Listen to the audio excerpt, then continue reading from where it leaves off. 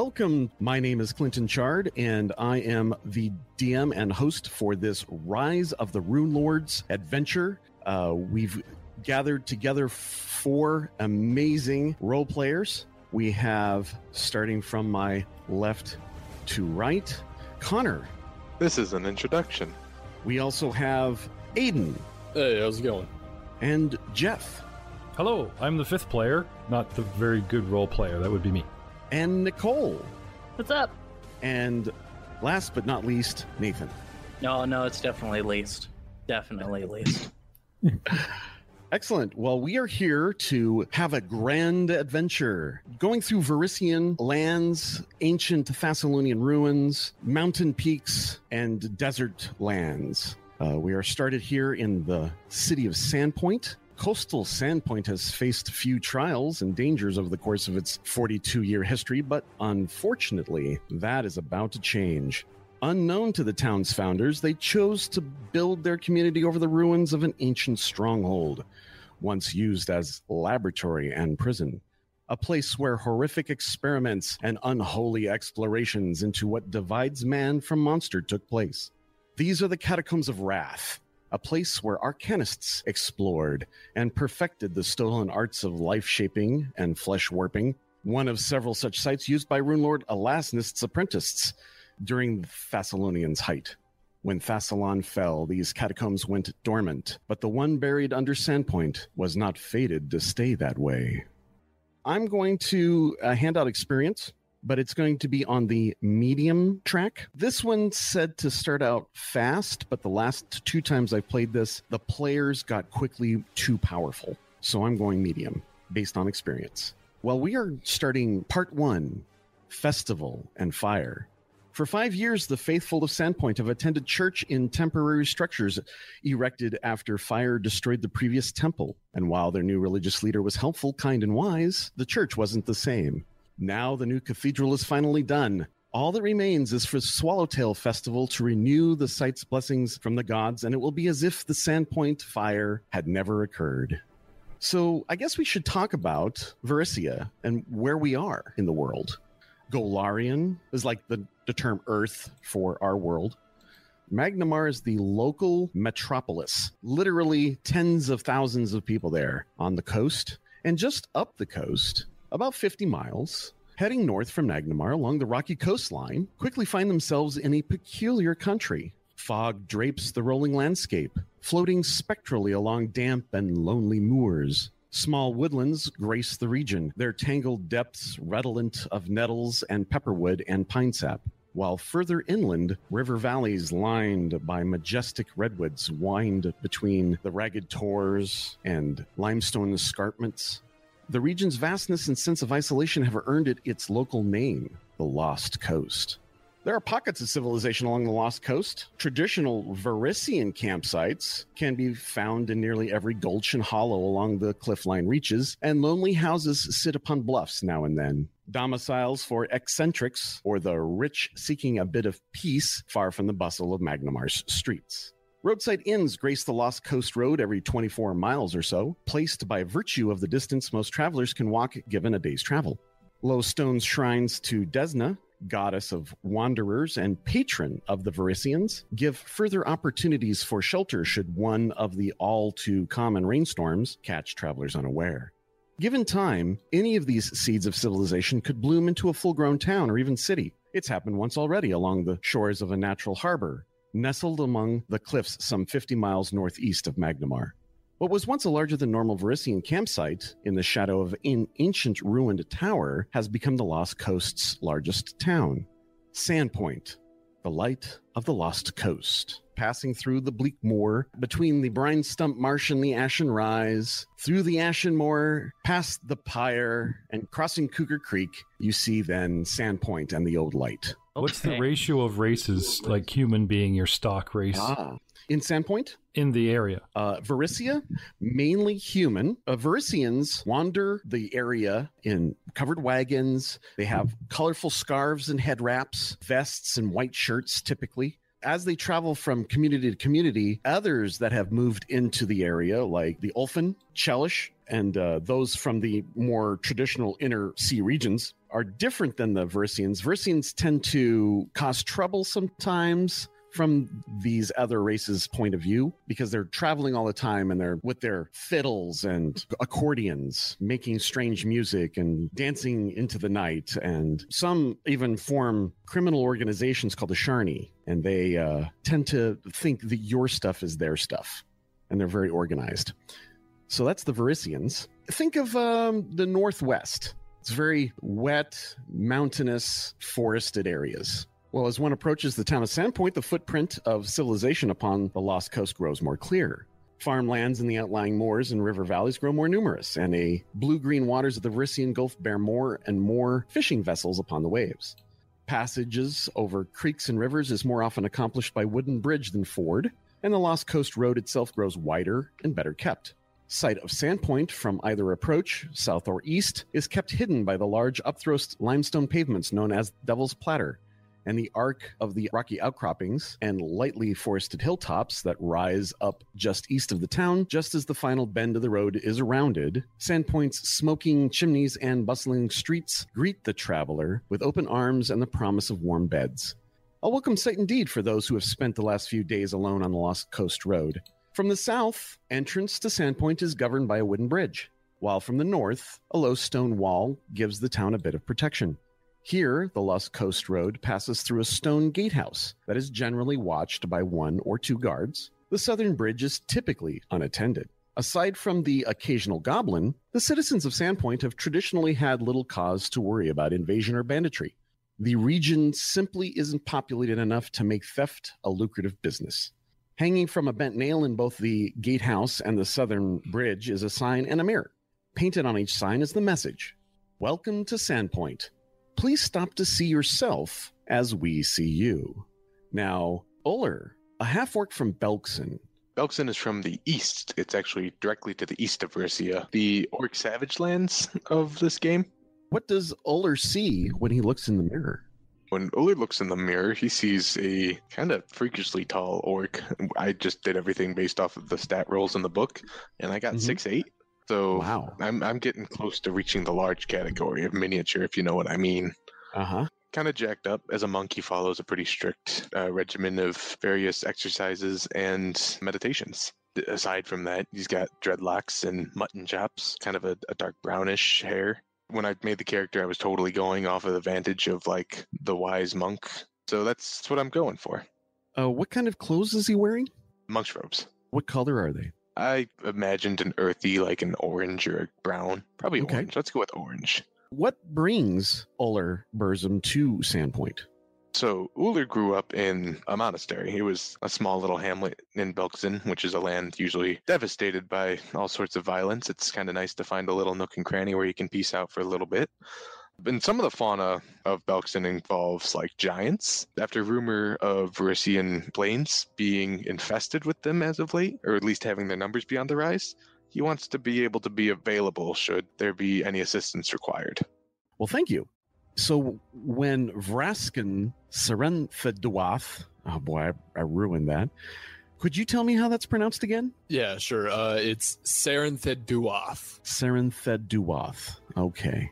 So what does Vraskin see in the mirror when he approaches, and where is he coming from? As he looks in the mirror, he first doesn't see much because the top of his cloak is covering most of his eyes. But as he tips it back, he sees a fairly tall, blonde, blue-eyed Ulfin, pale-skinned human, cloaked heavily in deep purple and blue and black robes, walking around with a large staff and a book in the hand, reading. Okay, so a learned fellow. Yes. Vraskin is from the land of the Lenorm Kings up north. Why were you coming down here to this quaint little town of Sandpoint? Well, he is interested in becoming the next Lenorm king, and to do that, you have to slay a Lenorm, which is a giant draconic-like creature, a wingless dragon. And at the moment, that's a little too big for his britches. He heard about the various monsters and whatnot and magical creatures down here, so he figured he'd stop by and start hunting those first and work his way up. And the reason why he's in Sandpoint is to get some research done on the area before heading out and starting slaying things. So he has a quest for power. Quest for knowledge and eventual power, yes, but he's not power hungry. He feels he can do better than the current king. I see. Okay. Well, thank you. All right. Brother Davros, Hey. please describe what he sees as he approaches the town of Sandpoint. Hailing from Crying Leaf, the elvish village to the north, a 5'10" half-elf wearing well-kept scale mail and a long, rich, dark brown with gold trim cloak, carrying a scimitar at his hip as well as a morning star. Remarkably human in appearance, despite his prominent pointed ears, a dirty, mousy gray crop of hair announces his human side.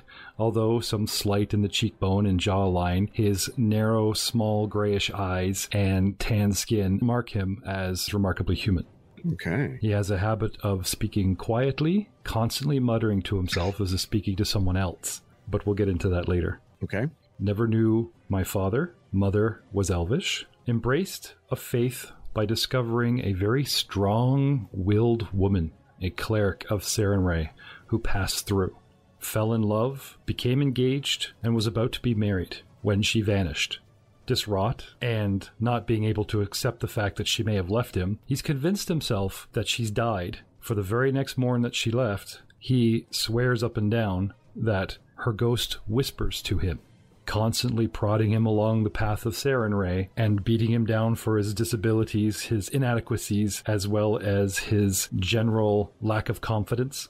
One thing did remain from the ex-fiancé, a very, very, very strong interest in faith. Now, although he worships the singular faith of Sarenrae, he has read up on as many different faiths as he can and embrace not only the aspect of healing through Sarenrae, but is interested in sort of the collective pantheon of the region. So upon hearing a new cathedral built holding 6 dominant faiths here in Sandpoint, he just had to see it for himself. And so, beginning on his traveling road in his first adventure, headed south on foot, and here he is at the North Gate. Perfect. Thank you so much. All right, Nicole, you have Riel. Yes, I do. All right. So what does Riel see when she approaches, or is she from here? She is from here. She's lived here for a handful of years now. Okay. This quaint little water town, this fishing village. What do we see? She is as a halfling, quite a small person. 2'8" or so. Short, wild, curly red hair and blue eyes. And she's dressed in wispy, flowy skirt and top that are in an olive green and indigo shade. Okay. Taking a bit from the local Varisians? Yeah, and she kind of acclimated to the bohemian aesthetic. Right. Does she have a scarf like the other Varisians do? She does have one that she kind of wraps around her shoulders and back kind of as an adornment to her top. So you've taken on the Varisian style. That's great. Okay. So why is she an adventurer? Well, she's not an adventurer yet, but she's fallen on quite a bit of hard luck. Because she was married to a Fletcher and Bowyer, and their livelihood was their shop. And while her spouse was recently killed, she doesn't have the skill with creating bows and arrows to keep that aspect going. You know, she was the materials gatherer, so she's really struggling with business right now, and she's at the end of her rope. Okay, I see. Did the death occur in the late unpleasantness? There was a rash of murders that occurred in Sandpoint, and people don't really like to talk about it. There was an old man named Jervis Stute, and he lived outside of Sandpoint on some rocks just off the coast. And he would come across, and he would wander about the town looking at posts or shingles or other kind of fencing or some other kind of wood that had a local bird hidden within it. And he would do some chiseling and sculpting to release the birds from their imprisonment. And he became quite popular. Jervis was pretty specific on who he did or what fence post or lintel or steeple. Even if people said, "Hey, come make one for me," he would just said, "Nope. It's just there ain't no birds in that wood for me to set free," kind of guy. And after a while, though, people started dying. They were chopped limb from limb. And eventually, they found that it was this guy, Jervis Stute, that was doing it. It was shocking everyone. Could your beloved have fallen victim to Chopper? Pretty mysterious circumstances. Riel just found the body brutally hacked up and not much else to go on other than finding a ring near the body with a crest that she did not recognize on it. And it was more recent than the last 5 years ago. I would that's say when the late unpleasantness happened about 5 years ago. less than 2 years. Okay. So Riel is still struggling from this. Her partner was murdered, and that was the shop was her love, right? Not yours. The shop is falling in disrepair, and you're not producing quality goods, and it's just frustrating and struggling, and everything's bad. Okay, you're looking for a change. All right. Well, thank you, Nathan. That's me. Reeton, where is he from? He's from a village outside of Jorgenfist. Jorgenfist. Okay. What brings him to Sandpoint, and what do we see? You see a very short, 4-foot-tall dwarf with a bald head and a big red beard. Basically, his village was attacked by giants, and the majority of the village was destroyed. Him and his family, after they fought back the giants, went to Sandpoint to basically fortify them up because there's not a lot of defense there. So they want to help out if the giants do go and attack Sandpoint. Okay. And obviously, being a dwarf, he hates giants anyway, and then they also attacked his village. Is he a giant slayer? Yes. I'm a barbarian, and I have the feat of giant slayer. What kind of weapon do you wield? It is a dwarven Yurgosh. Dwarven Urgosh. Okay. I'm having trouble remembering what that looks like. It's a double weapon, an axe head and a spear point on opposite ends of a long haft. Well, that is our team of adventurers as they approach into Sandpoint. We have some from the north, from the Lost Coast Road, and some from the south, and some from inside. Perfect. So you have arrived at the brand new cathedral, and it happens to fall on the Swallowtail Festival, which is held on the autumnal equinox, generally on the 22nd or 23rd of the month of Rova. The Swallowtail Festival is beginning quite early. As you wander in the early morning, the square before the church quickly becomes crowded as locals and travelers arrive, and several merchant tents featuring food, clothes, and local crafts and souvenirs are there to meet them. The turnout for the opening speeches is quite respectable, and the 4 keynote speakers each deliver short but well-received welcomes to the festival. Mayor Deverin, her friendly attitude and excitement prove contagious as she welcomes visitors to town and jokes about how even Lars Rovanki, the local tanner and notorious workaholic, managed to tear himself away from the tannery to attend, much to everyone's amusement, except Lars's, who crosses his arms and grimaces. Sheriff Bellor Hemlock brings the crowd down a bit with his dour mood, his reminder to be safe around the evening's bonfire, and his request for a moment of silence to remember those who have lost their lives in the fire that claimed the town's previous church several years ago. The next speaker is scheduled to be a local nobleman, Longiku Kaijitsu, but a sudden illness has prevented him from attending the ceremony. This isn't something that surprises the locals, given Longiku's well-known dislike of frivolity and festivals. Sandpoint's own showman, Sirdrak Drakus, is more than up to the challenge of bringing the crowd's mood back up with his rousing anecdotes. He delivers a not completely irreverent recap of the long process the town went through to finance and construct the new cathedral. He throws in a bit of self-promotion at the end, as is his wont, inviting everyone to stop by the Sandpoint Theater the following evening to check out his new production of The Harpy's Curse, revealing that the lead role of Avasira, the Harpy Queen, will be played by none other than the famous Magnamarian diva, Alishunda. Finally, Father Xantus steps up to give a short speech, thanking everyone for coming before declaring the Swallowtail Festival underway. Numerous games and contests are taking place during the day, including sack races, games of hide and seek, weightlifting challenges, balance beam contests, tug-of-war events, and the like. Now, you guys can take part in as many or as few of these games as you wish. I would like to do tug of war. Yeah, I'd be down for all of those if they're actively going on about town. All right. So who was tug of war? Nathan. Oler, both, right? Yep. Yeah. Okay, we'll start with there.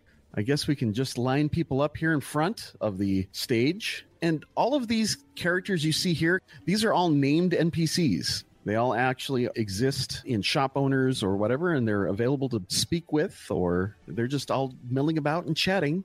Sweet, legal targets. I jump on stage and put Father Xanthus into a headlock. No, not really. That's right. If he's got a name tag on his shirt, he's worth XP. Go nuts. We all get together and just murder everyone in the town hall. So there's a half-orc in monk's robes, first in line. He's massive. He is the line. Everyone else starts to line up opposite him. We've got Titus Scarnetti, one of the nobles, lining up. We've got Banny Harker. We've got even his girlfriend, Katrine Vinder. Lars Rovanki is not. He is not going to line up, looking on with derision. Who else is going to line up with this half-orc? He's got the whole town against him so far. Braskin will. Vraskin lines up and stands behind the large half-orc. All right. Who else? It would be really funny for Riel to try it, but I don't think she would help at all.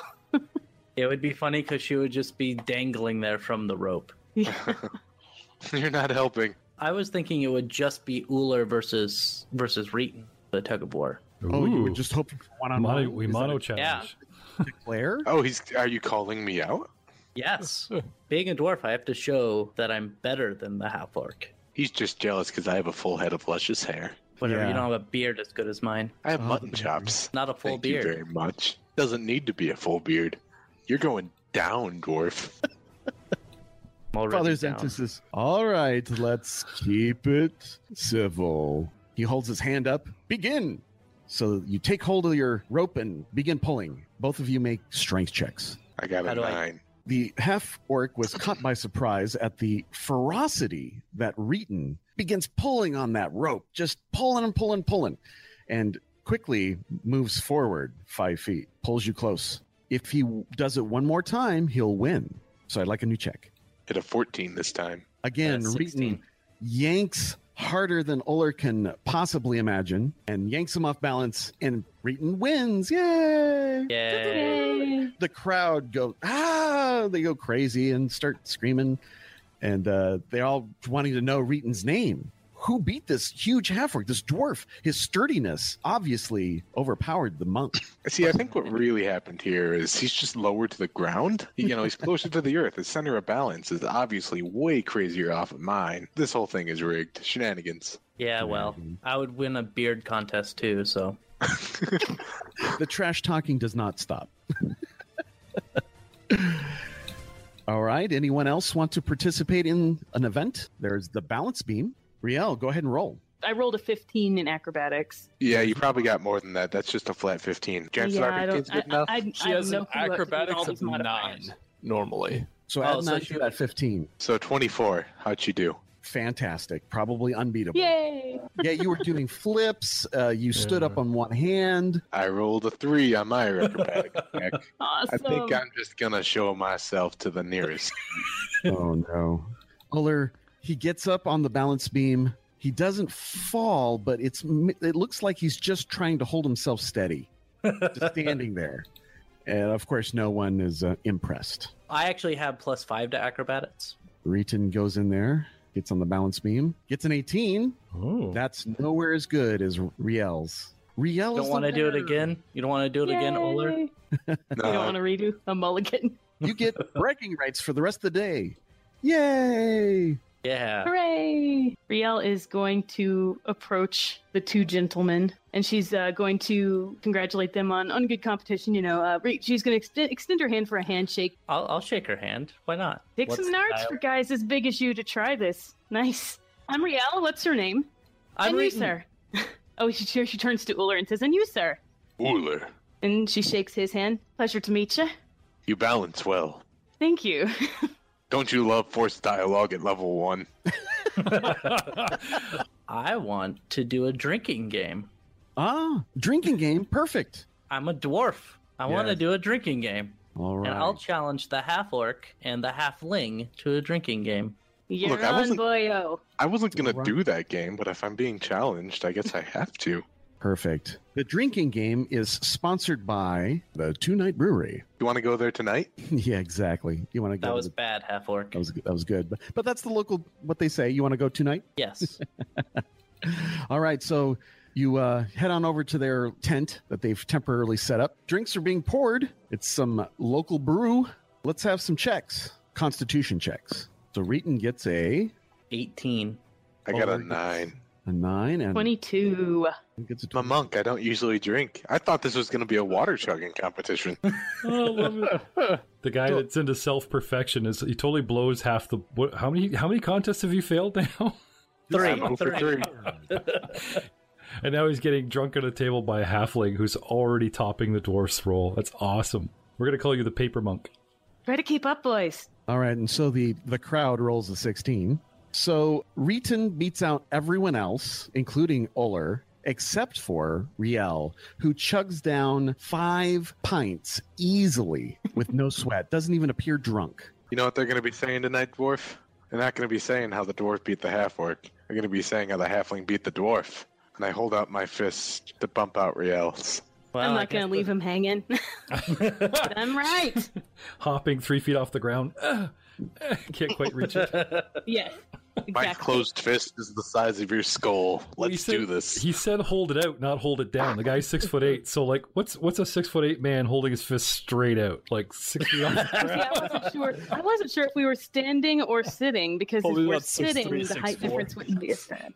At that point, the height difference depends on if we have like high chairs sitting out for halflings. Okay, you know what? How about just for the sake of this, Riel is standing in her chair. It's adorable. Perfect. All right. Wow. So she stands tiptoey. She reaches up high, fist bumps Uller back. So he has to kind of lower a little bit just to do that. Very nice. Well, Reeton, this is not a good day for drinking for you. Yeah, I'll extend my hand to the halfling and tell her, good job, little lady. I wasn't expecting you to outdrink me. You've earned my respect. Perfect. Well, you did give me a run for my money and on the balance beam, so payback. Brother Davos is completely enraptured with the cathedral. Ever since he came around the corner and saw it, he's just on the steps staring up at it, just taking it all in. Everything else is just muted behind him. Would you like a description of the cathedral? Okay. Easily the largest building in Sandpoint, this massive and impressive cathedral is also the town's newest structure. Built over the foundations of the previous chapel, Sandpoint Cathedral is not dedicated to the worship of a single deity. Rather, it gathers under its eaves the 6 most commonly worshipped deities in the region: Abadar, Desna, Erastil, Gozra, Serenray, and Shellen. The building provides chapels for all of these deities in a communal form. In a way, Sandpoint Cathedral is 6 different churches under one impressive roof. Yet even the previous chapel wasn't the first holy site in this location. The core of both the original chapel and the new cathedral is an open-air courtyard surrounding a set of 7 standing stones, which themselves surround a circular stone altar. These stones serve the Varisians for centuries as a place of worship, although they generally venerated Desna and various imperial lords at these stones. The stones themselves have a much older tradition. Unknown to anyone alive today, including yourselves, but yet you still know this. The 7 standing stones once represented the 7 Thessalonian schools of magic and served as a focus for wizards who wished to direct the destructive power of the nearby Hellstorm Flume. Of course, to you guys, you have no clue that was the case. No one in Sandpoint suspects the standing stones are anything more than an ancient site of worship. Varisian oral tradition maintains that the 7 stones represent the 7 towers of Desna's otherworldly palace. But this is merely a story perpetuated by early Varisian seers, eager to hide yet another bit of their homeland's destructive history. The original chapel built here was a collection of 6 different shrines, each its own building and connected to the worship or the others by open-air walkways. Desna's worship was incorporated into these shrines as part of the peace accord with the local Varisians, but the original builders included 5 other deities as well.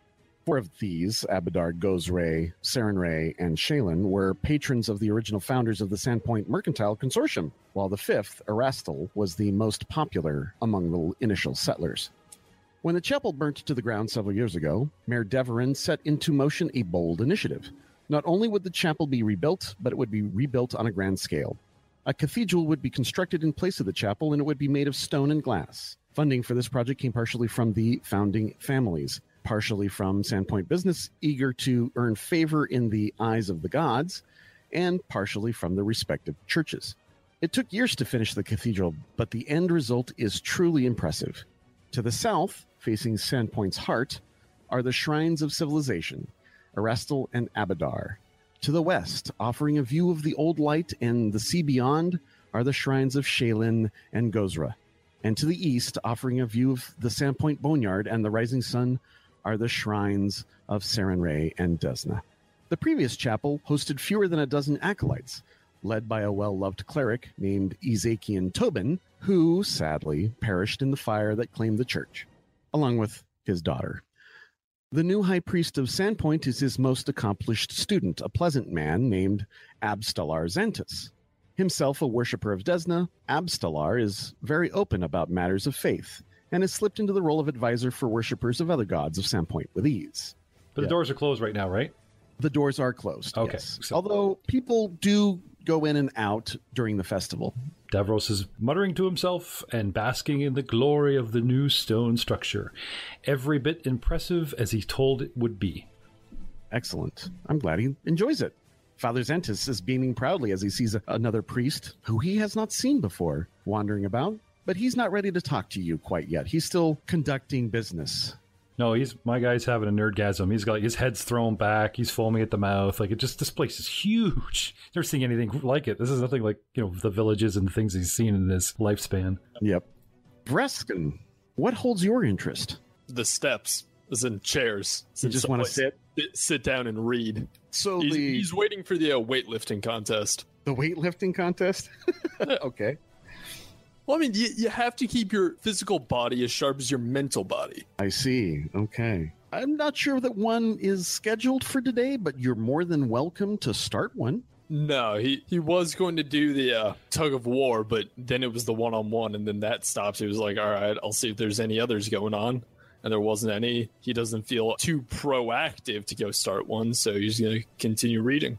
Well, it's about lunchtime, and at noon, Father Xantus and his acolytes wheel a large covered wagon into the square. And after recounting the short parable of how Desna first fell to earth and was nursed back to health by a blind child whom she transformed into an immortal butterfly as a reward for her aid, they pull aside the wagon's cover, releasing 1,000 children of Desna, a furious storm of swallowtail butterflies that swarm into the air in a spiraling riot of color, to a great cheer from the crowd. Throughout the rest of the day, children futilely chase butterflies, never quite quick enough to catch them. Me too. Anyone else want to frolic? No, I'll sit this one out, thanks. I've lost the tug of war, I've lost the balancing, I've lost the drinking. I don't think I can handle the ego loss if I lose the butterfly collecting. Well, luckily, nobody can actually catch them, so it's okay. Brother Davos is practically dancing, 2 hands spread high towards the sun, circling, just enraptured, loving this, absolutely loving this festival. Perfect. Well, lunchtime is provided free, actually, at the expense of Sandpoint's taverns. Each brings its best dishes. This event is as much a marketing push by the taverns to win new customers as it is to feed a hungry crowd. It soon becomes apparent that the darling of the lunch is, once again, Amiko Kaijitsu, whose remarkable curry-spiced salmon and early winter drop mead easily overshadow the other offerings, such as the hagfish's lobster chowder or the white deer's peppercorn venison. Amiko Kaijitsu is the owner and proprietor of the Rusty Dragon, a very adventurer-friendly bar and tavern. Any other festivities that people want to participate in? We've got, there is a weightlifting challenge. Oh my gosh, there is one. So let's get that started. Yeah, Drunk Reeton will go and do a weightlifting challenge. Drunk Reeton and Vraskin. Brother Davos is chasing butterflies. If it's happening around me, I'll get pulled in this time. Riel, are you interested? Yeah, Riel's going to spectate on this one as well. Gonna sit this one out? Have you seen my stats? My strength is terrible. All right, let's roll twice because there will be 2 heats. Take the highest of the 2. Let's start with Reeton. What'd you end up with? I ended up with 17. All right, Vraskin. 22. Brother Davros. My best is 22. One member of the crowd, I think it's a half-orc named Gorvy, got a 20. So the 22s, we have a tie between Vraskin and Brother Davros. The casters. Not the warriors, the casters. I just got drunk, man. Sorry. At least I beat the half-orc. At least I beat the half-orc, okay.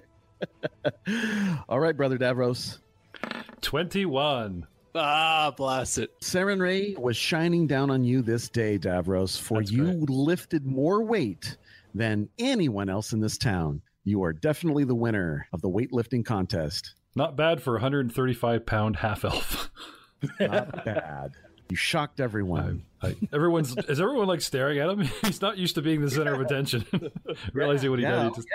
A cheer from the crowd as people are shocked and surprised that there was bets on the side, that heavy on the dwarf, heavy on the half-orc, but you were not in the running at all. And so some people lost money, some people made some money. Thank you. Thank you, everyone. Thank you. I'm here all week. Thank you. Try the buffet. No, darling. No, I'm fine. Sorry. Thank you. All right. Finally, as the sun begins to set, Father Xantus takes the central podium, uses a thunderstone to attract everyone's attention, and clears his throat as he prepares to recite the prayer of first dreaming. Unfortunately, something else is going to happen. A sharp retort like the crack of distant thunder slices through the excited crowd as the sun's setting rays paint the western sky. A stray dog has crawled under a nearby wagon to sleep, starts awake, and the buzz of 24 conversations quickly hushes as all heads turn toward the central podium, where a beaming Father Xantus has taken the stage. He clears his throat, takes a breath to speak, and suddenly a woman's scream slices through the air. A few moments later, another scream rises, then another. Beyond them, a sudden surge of strange new voices rise. High-pitched, tittering shrieks that sound not quite human. The crowd parts and something low to the ground races by, giggling with disturbing glee as the stray dog gives a pained yelp and then collapses with a gurgle, its throat cut open from ear to ear. As blood pools around its head, the raucous sound of a strange song begins, chanted from shrill, scratchy voices. Goblins chew and goblins bite. Goblins cut and goblins fight. Stab the dog and cut the horse.